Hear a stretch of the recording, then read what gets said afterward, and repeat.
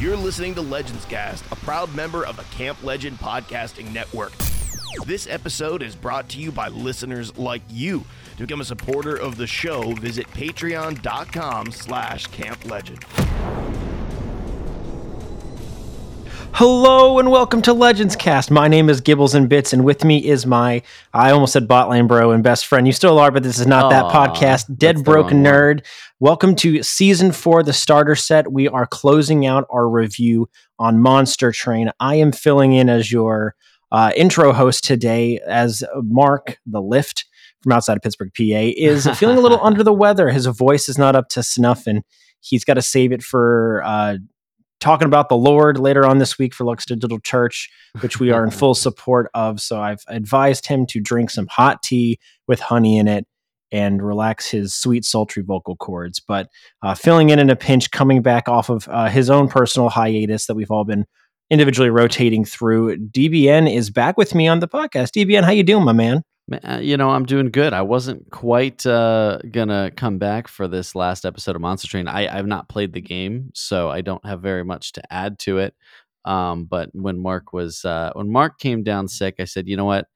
They've covered for me long enough. I'll just come in and we can make sure we get you all some content, albeit somewhat fleeting.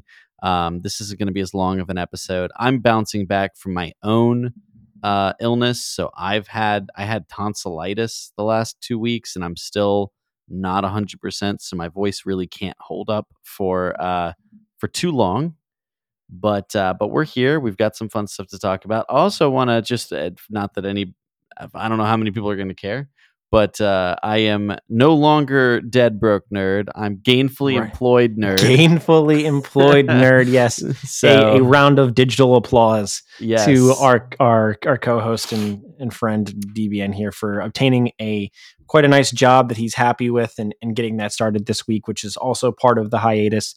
Also, just a painful time to get sick.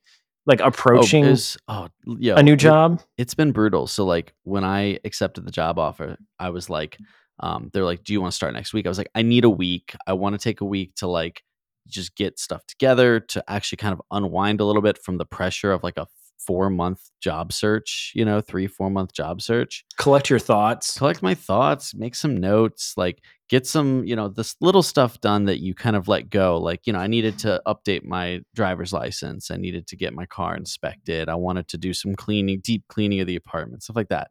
Back to school shopping. Yeah, pretty much, right? Like and also just be able to unwind a bit before going into this next new chapter, only to immediately get hit with one of the worst sicknesses I've had in the last couple years. And just my throat, just one of the nights I literally was worried that my throat would close up in my sleep. It was so bad. Like, and this is not the vid for anybody that's wondering. No, he did not get COVID. This is just a seasonal sickness that just hits, which sometimes hits harder. Like it's just and also like not. This is probably TMI for people, right? But like I also have an autoimmune disorder, right? So like I have to take an immunosuppressant medication. So like it's not that I get sick more often, but when I get sick, it hits. That's not fun. It hits hard. And so, in this case, just my throat just swelling up really bad. And it was just, it was awful. So, and it's still not great, I'll be honest. But so my entire week that I was supposed to be unwinding and relaxing and just having some fun and getting some, busy stuff, errands done and just sort of prepping, I spent miserable on the couch, taking max dosage ibuprofen, drinking tea, and eating macaroni and cheese, and that's all I ate. For like 4 days, all I ate was like mac and cheese. Are you a Kraft mac and cheese or a Velveeta kind of guy? I'm the go to Aldi's and get the cheapest, like off-brand I can get. There's always Aldi's always an imitation of some sort. Yeah. For anybody who doesn't have Aldi in the part of the country where you are, I don't know what their kind of extent is of their reach, but Aldi is like a grocery store that you can go to that you have to like put like a quarter in the handle of the shopping cart in order to like unlock the shopping cart from like the chain of shopping carts that it's connected to. And then at the end, you put like the key, I think, of the shopping cart like connected back into the handle, and then you get your quarter back. Like, yeah, they also don't bag you. They don't bag your groceries. Right. Like, you have to bring your own bag or buy one from them. But the idea is that like they cut an overhead and they charge way less for food, and so it's just like And this stuff is really- good. Yeah, and they also offer a ton of off-brand stuff. Like they'll literally have something that's like off-brand, like $2 less than the name brand that they barely stock a minimum of, and put it right next to it, because it's like, why would I buy that when I can buy something that's basically the same but cheaper? Yeah, like they wouldn't be Oreos; they'd be like chocolate cream sandwiches or something like that. Yeah, like, but now Oreos is something I do go name brand on. I stick Yeah. to the name brands on the Oreos and on soda. Nobody wants a Diet Dr. Thunder. Dr. Thunder is the best off-brand soda name, and it's also pretty tasty itself too. But yes, I totally agree with you. But Yeah. well, nonetheless, we're appreciative of you for jumping on this episode of Legends Cast Starter Set. It's almost like when you've got a Pokemon team and one of your Pokemon's at 20%, but the other one's at 60%. Yeah, you you gotta switch them out and rotate it you put the 60% one in there because it's what you've got. Well, and there's a strategy in Nuzlocking, which is basically when you're playing a traditional, Pokemon game, and you're trying to go through without any of your Pokemon getting knocked out, because if your Pokemon gets knocked out, you can never use it again. And there's a strategy in Nuzlocking where if you've got a bunch of Pokemon all low, you just sacrifice one of them in order to cleanly rotate the other one in. I am the sacrifice here. I'm the one coming in to throw my voice out into the ether so that we give time for Mark to recover for next week. Yes, you will no longer be a part I'm of the this sacrificial rotation. pivot here. Yeah. Yes, you were being Nuzlocked out of the show after this Right. this episode, so make it a good one. But That's right. what we're talking about today is this is our final episode of Mark and I's review of Monster Train. Mobile game also can be found on Steam, and I believe on some of the consoles as It's on well. Switch. Yeah. So I think Xbox has it as well. I don't know if PlayStation does, but I know Xbox does. So Monster Train, you can find that in any of those games. It's a rogue style deck building game where you board an evil train. You are like basically defending along with these other fiery creatures hell, and you're trying to keep this last pyre of hell alive while the forces of heaven try to board your train and take down the pyre and take back the lands and stop you from rebuilding hell. A real reversal of fates in terms of theme. It is, and I talked about that in one of the previous episodes, how it was kind of like a refreshing role. I was going to say, I feel like that could be off-putting. Oh, it totally could be. Like for that is not going to be everybody's cup of tea. But I've mentioned earlier that on a previous episode that I found that kind of role reversal I've just refreshing. I've never been the one to make the bad guy choices in video games. Like Me neither. I always went Paragon in Mass Effect. I always went light side in Star Wars. Like you always went Jedi. Your lightsaber was always blue or green. For sure, your lightsaber was green. Green, baby. Yes. So, but yeah, this is going to be our review episode where we over the last couple of episodes we've talked about our initial impressions, and that was 2 episodes ago. In the last episode, we delved into some of the factions that Monster Train has in the game to choose from, and some of the different styles and deck building options and themes that you can expect to see from the different factions as you're going through your runs, if you choose to do a different faction. But we're going to kind of wrap this up in kind of a succinct episode where I'm going to give my closing thoughts about what I think about Monster Train, almost kind of position myself as almost like if I'm either giving my recommendation or not giving my recommendation. Let's say DBN's a random guy I ran into in Best Buy, and he asked, "Hey, what is this Monster Train game about?" Me kind of giving him my position on the game, and if I would spend my time on playing it or not, or picking it up. I talk to random people in stores all the time and give them recommendations if they're asking for it, because social butterfly that I am. It's really funny. I'm going to chime in here with an anecdote, but I remember one time I'm hanging out with Gibby and his wife, Mackenzie, and we're at a brewery or something, I want to say. I think it was the last time I visited you in Memphis. We're out somewhere, and all of a sudden, or maybe it's at a restaurant, and we're waiting for our food. Yes, I think it was at a restaurant. We're like waiting for our food, and somebody, not a waiter, but somebody walks through, and Gibby just made a comment about, I think, their shirt or their hat or something, was like, "Oh, I love that thing. Oh, it's so funny." And then immediately just big glowing grin, starts having a conversation with this random person as Mackenzie and I, both introverts, are sitting there like awkwardly not knowing how to engage with this random stranger. And then we just both, me being Gibby's our best friend and having known him for over a decade, right? And Mackenzie being his literal wife, shared this just completely knowing glance, just locked eyes, and like, oh, you are maybe one of the only other people that really understand this feeling right now. He's doing it again. He's doing it again. And you're both introverts too, so you shared the same. I don't have an interest in joining this conversation, nor do I think I have the ability to at this moment. Yeah. Like, I'm just going to hang over here. It was probably the biggest bonding moment between me and Mackenzie, was just that shared acknowledgement of, yep, this is a Gibby moment. Yeah. So anyways, the idea of Gibby approaching someone in Best Buy and telling them about Monster Train, not far-fetched. Yeah. Hello there, Mr. Random Stranger. Want to hear about a train from hell? And ironically, Best Buy, of all the things you could have picked, I just think it's interesting you picked Best Buy. But let's get into it, Gibby. What's your final verdict on Monster Train? You know what? As part of the verdict, because I listened to the episodes as a good co-host does when he's not there, right. I had to see just how terrible it was without me, or if I'm soon going to be getting a letter getting kicked off the show because it was so much better without me. So I listened to it, but I'm curious. I would love for you to work in like what your favorite thing about it is and what your least favorite thing about it is. Sure. So for me, as I take my approach for trying to give Monster Train a final verdict, I think back to how did I approach, and granted, I think I was a lot more, if we're going to be blatant and honest, and maybe this is tipping my hand a little bit, but I think I was a lot more invested in Wild Frost. I've made a lot of comparisons over the past couple of episodes to Wild Frost, because I think from a rogue deck building type game, that is the one that has caught my interest the most and been the most impactful for me and stayed. And that even includes something like a Slay the Spire, which is also a very polished game.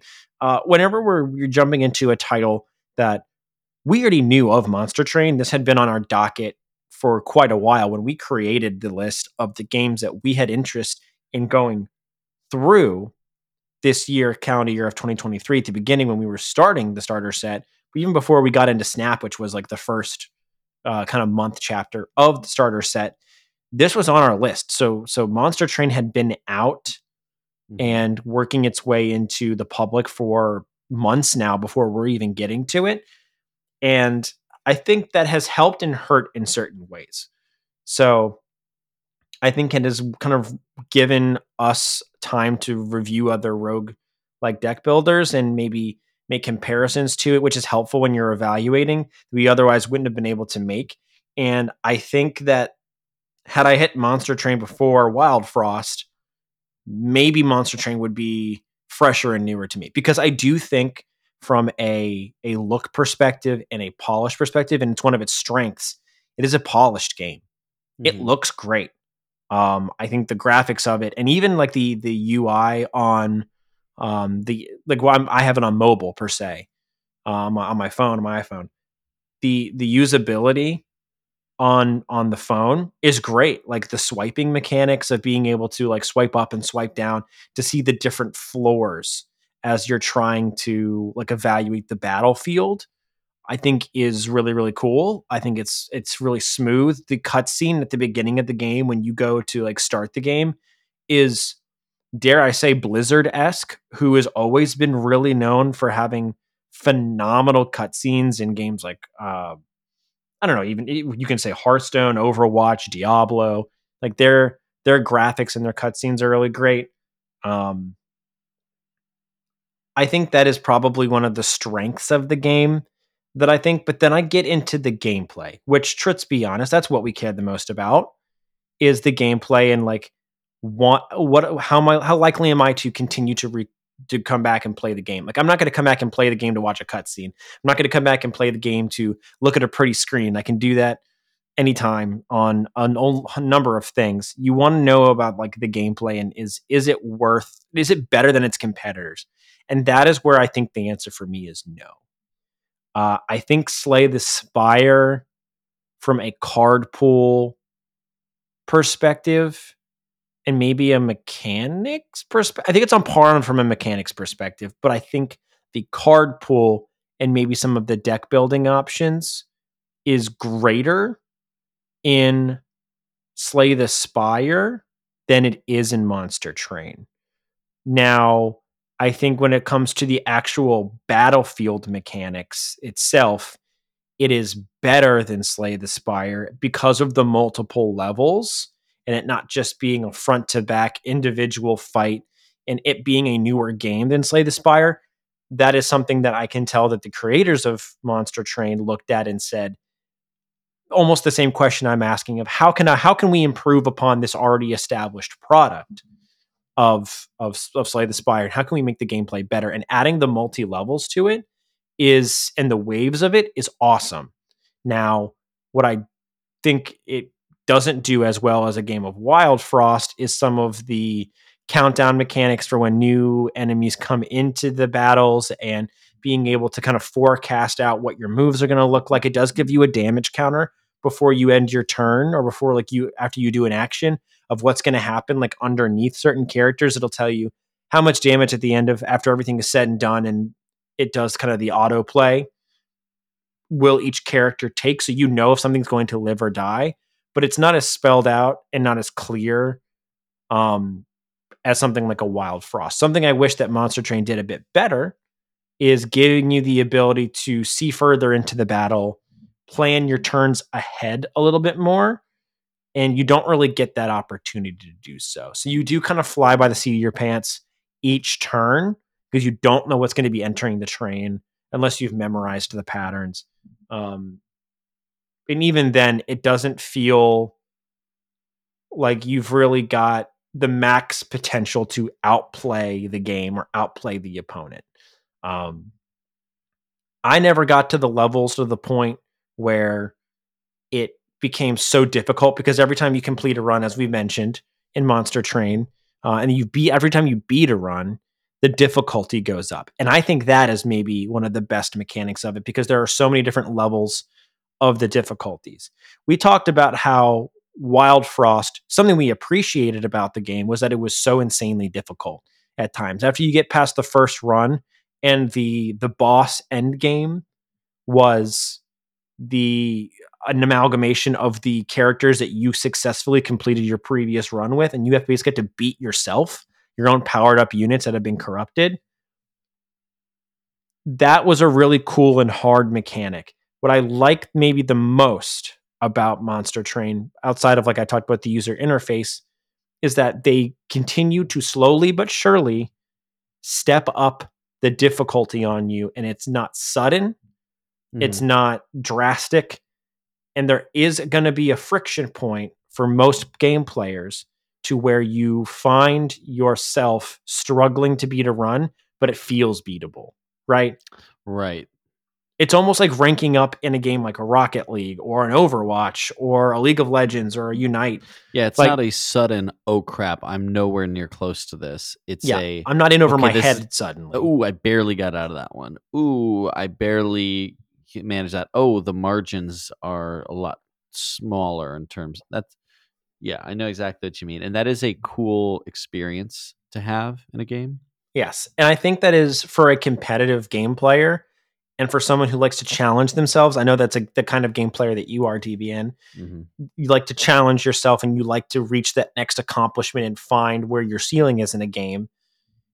That is a good feeling because even if you don't win a run, the fact that you got close and there was light at the end of the tunnel and you could see the way out, but you just didn't get there.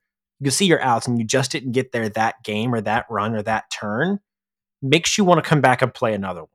Mm-hmm. The one thing I did get to do a lot of is looking at reviews of other people's and looking at some commentary because I didn't want it to just be Mark and I's commentary about that. And that was one of the most overwhelming praises that other people had about Monster Train was the difficulty system and how it continually steps you up, because it does feel, and I never thought a difficulty could bring this on, but that's what makes Monster Train, if you're going to get addicted to it, like if you're going to get bought into the game, that's what's going to make you do it, is the fact that you can get close on runs but not get there, but then not get discouraged to the point because you were close, come back and feasibly have a shot at beating it again.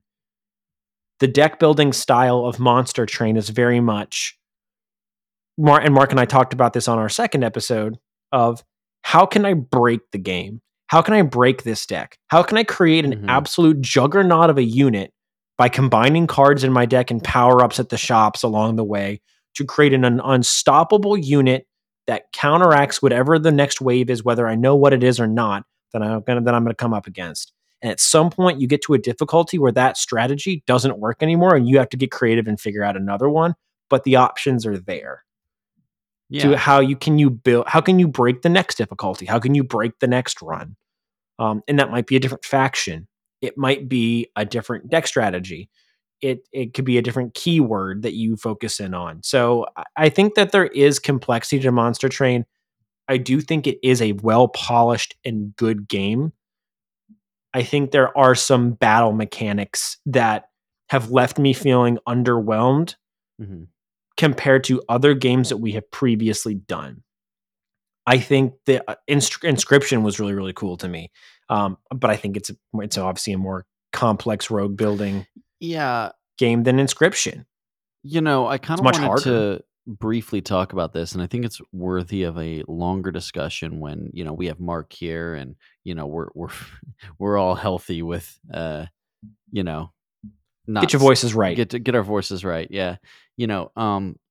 but I've been thinking we've reviewed 3 roguelike deck builders, this being our fourth. If you count we didn't review. We didn't the Spire. We didn't officially review, so that will not be sort of considered here. But we've all played Slay the Spire, right? So we are aware of that. We feel like we know that.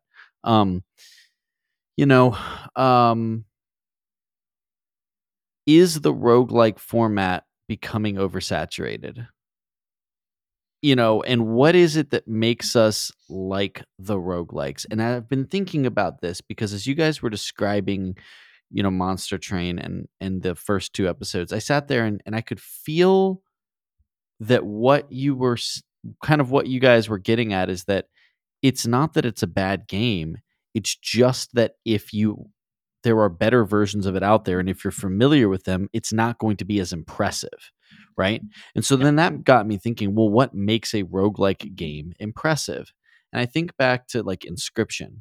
Inscryption had the most stripped down mechanics for the most part, but it was more worried about weaving a story and the overworld of basically this big escape room that was tied into it was a huge component of it, that while the mechanics were fun and engaging, they were never meant to be an infinite loop. They were intended to work you through the story, right? And that was really compelling to me. And I wasn't I think you recall, I liked Inscryption, but I wasn't all in on Inscryption. Yes, this is the best thing since sliced bread, but it was certainly unique, right? And then we look at Wild Frost, and they put so much love and care and attention into the character designs and making the characters memorable. Goofy names that you made a comment last week, which was you can't think of the names of any of the characters or the units that you summon because the design is not focusing on building an attachment to things. I think of Big Berry, in Wild Frost. Absolutely. It's you and I could probably name Snoof. Snoof is a legend. We all love Snoof, and we can sit here and think back to was it Colonel Acorn or something like that? What was the and we can think of these characters. I can literally, was it Fungus or something like that? Fungus, yeah. No, but what was his name? Was it Fungus? I don't remember. Fun Gun, that's it. Fun Gun. And you can think of these, and I can picture so many more of these cards from Wild Frost. So my point is that like clearly that left a lasting impression. And I think it's important, although Wild Frost in my mind did have some flaws. It struck this nice balance of being very, very flavorful and thematic while still having very, polished mechanics to go with it. And so I just think about this and that like as we explore more roguelikes in the future, like being able to articulate what it is about roguelikes we like, I think will become really important. And one thing I've considered is that my favorite part of roguelikes has become not the actual deck building, but the overworld maps and making hard, interesting decisions. That's my biggest critique looking back at Wild Frost, is that most of the time you didn't have to make a hard choice on the overworld map. Almost everything on the overworld map was good. One of the things that was great about Slay and Inscription, sometimes they were bad. And sometimes it was like this tough choice of which route do I go? I'm not sure. And I remember sitting there at one point during Inscription on a screen between two options for like 20 minutes as I'm like, it can make or break your run. Right. And I'm like, this run is so good so far. I don't want to screw it over. Do I get greedy for something that I think would make it even better? Or do I go with like the more conservative thing, that definitely won't make it worse, but might not make it better, Anyways, my point is I would love to see a roguelike that can really nail the overworld in a way that becomes so much like, I would love to be able to do dialogue choices. Can you imagine like a dialogue options in the overworld and like managing like a party with personalities or something in the overworld? Like there's so much opportunity for that part to be expanded on, not just the card deck building components, which I'll be honest, after a while, they start to feel a little samey. Yeah, for sure. I mean, I mentioned this in a previous episode where you can only there's only so many options for mechanics, right? So like you hear a keyword and you're like, oh yeah, the name itself is different, but I know exactly how that translates and probably what it does because I've seen that named something different in the other roguelike deck builders. Yeah, and how many versions of Shield, Ward, Spike are we going to see? Like we've seen it. It's Spike, Poison, Freeze. Yep, it's the universal language at that point. Yeah, like we've seen these mechanics, and not to say that they shouldn't be included in games, but those kind of things, you're just like, okay, it's there, it's established. I know what it does. Innovative. Yes, and that is the whole point of this conversation, right? Is that I think the answer to your question, and maybe it was rhetorical, is the roguelike deck builder market becoming saturated because we've seen enough of them now? I think the answer to that question is yes. And it makes us more critical when we're reviewing a roguelike deck builder. And I think that's fair from our perspective. It's almost impossible because there is less width for a game, for at least from what we've seen, until something comes along that just blows our mind and just blows it out of the water. I mean, we were pretty impressed with Wild Frost, and that was still within the box of what I would call roguelike deck builder and like a pretty narrow lane. Until something comes and blows our mind and like widens the highway to 4 lanes instead of 2, because it's just so different. You can't help but compare. Right. You can't help but just like put them all together. And my point here is also like, if we had reviewed Monster Train before the show started and then just now gotten to Slay the Spire being a classic in the genre, do you think we would have more critiques for Slay than we did the first time we played that? You know what I mean? The first thing we would say is I need more classes. Like that would be instantly the first thing you'd say to Slay. But then there'd be other things about it that we'd be impressed with. It's like it's a mixed bag. Like it's every and I bet we would have been much more positive about Monster Train if we'd seen that earlier in our experience with this subgenre of card games.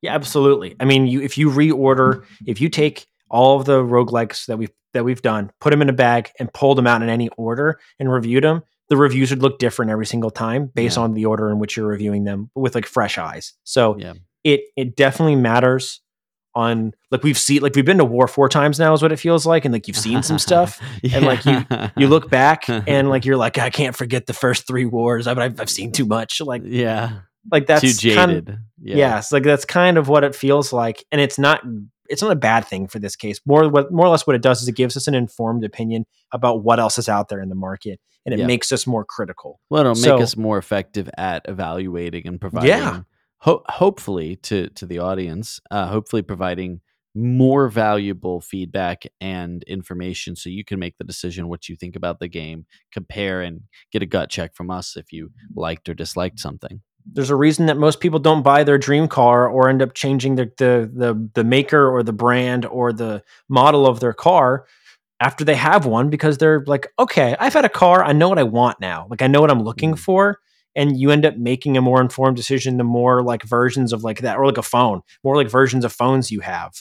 So like it's the more times you have, the more data you have, the better decision you make. And it may sound like we're being negative because we're being critical on roguelike deck builders. It's just because we have more data compared to the other games that we've played. Yeah, and I love the genre. I'm just simply pointing out, like, I wonder. I'm actually just pointing it out, and maybe in defense of Monster Train, which is that like we probably about half and half. We probably would have been more or less critical or more excited about certain elements had we reviewed this last February.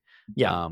So yeah, and if it makes the point even more, there are positives that I have said throughout my review of Monster Train, even having had all of that data, which means that Monster Train is still definitely worth the look. And there's 1 or 2 folks in the Discord that have been really having a great time with it. And that's awesome. And that doesn't surprise me in the least that there are people that have played Monster Train, regardless of what their previous history is in the genre and what else they've played. If they've followed along with us in Inscription and Wild Frost, if they have any experience in Slay the Spire. But it's great that we've got this game to add to our stack of roguelike deck builders for options for people. If anything, maybe we're giving a better recommendation of, hey, if these things are what you would find important in a roguelike deck builder, go check out Monster Train. So I think if I'm going to summarize it up, what I think is really great about Monster Train is the user interface is very smooth. I think that the classes are different and at least defined, and you definitely get the different keywords within the classes that they lay out. So you don't kind of meld into a bunch. Your runs don't all meld together because all of the classes have a little bit of the same thing into it. The classes are very different, and you will probably find your favorites. I think maybe some things I wish it did better is I wish that the random encounters, Mark had mentioned this and I agree with him. I wish the random encounters, there was more of them. Upsides and downsides, as we've mentioned, that would make the runs feel different and unique each time, and even a little bit riskier. And I think also as a positive, I think the difficulty system is awesome. So there's a lot to love about it. I wish that the gameplay was a bit more, I don't know. It didn't feel as unique to me as maybe I wanted it to be. Yeah. But I definitely think that I'm going to give Monster Train the thumb sideways for both positives and negatives in the genre. Has not been my favorite roguelike deck builder that we've even reviewed or I've played, but I don't think that it is to be shoved aside. I definitely got value within the genre. Awesome. Well, that's fantastic. You've heard it here. Our review of Monster Train. Hopefully you've enjoyed it. If you have any questions about that, of course, you can join the Discord and check that out. I do want to announce what we're going to be doing in December, because it's going to be, we've been talking about the entire year. The plan was for December to be a recap, sort of looking back at the games we've covered, and sort of saying, how do we feel about them now? And we still will be doing that, but we will also be doing it in the form of awards season. So just like with your favorite films or video game awards, although we're going to do this in December, not in January, because we don't have to actually wait on something to be literally released.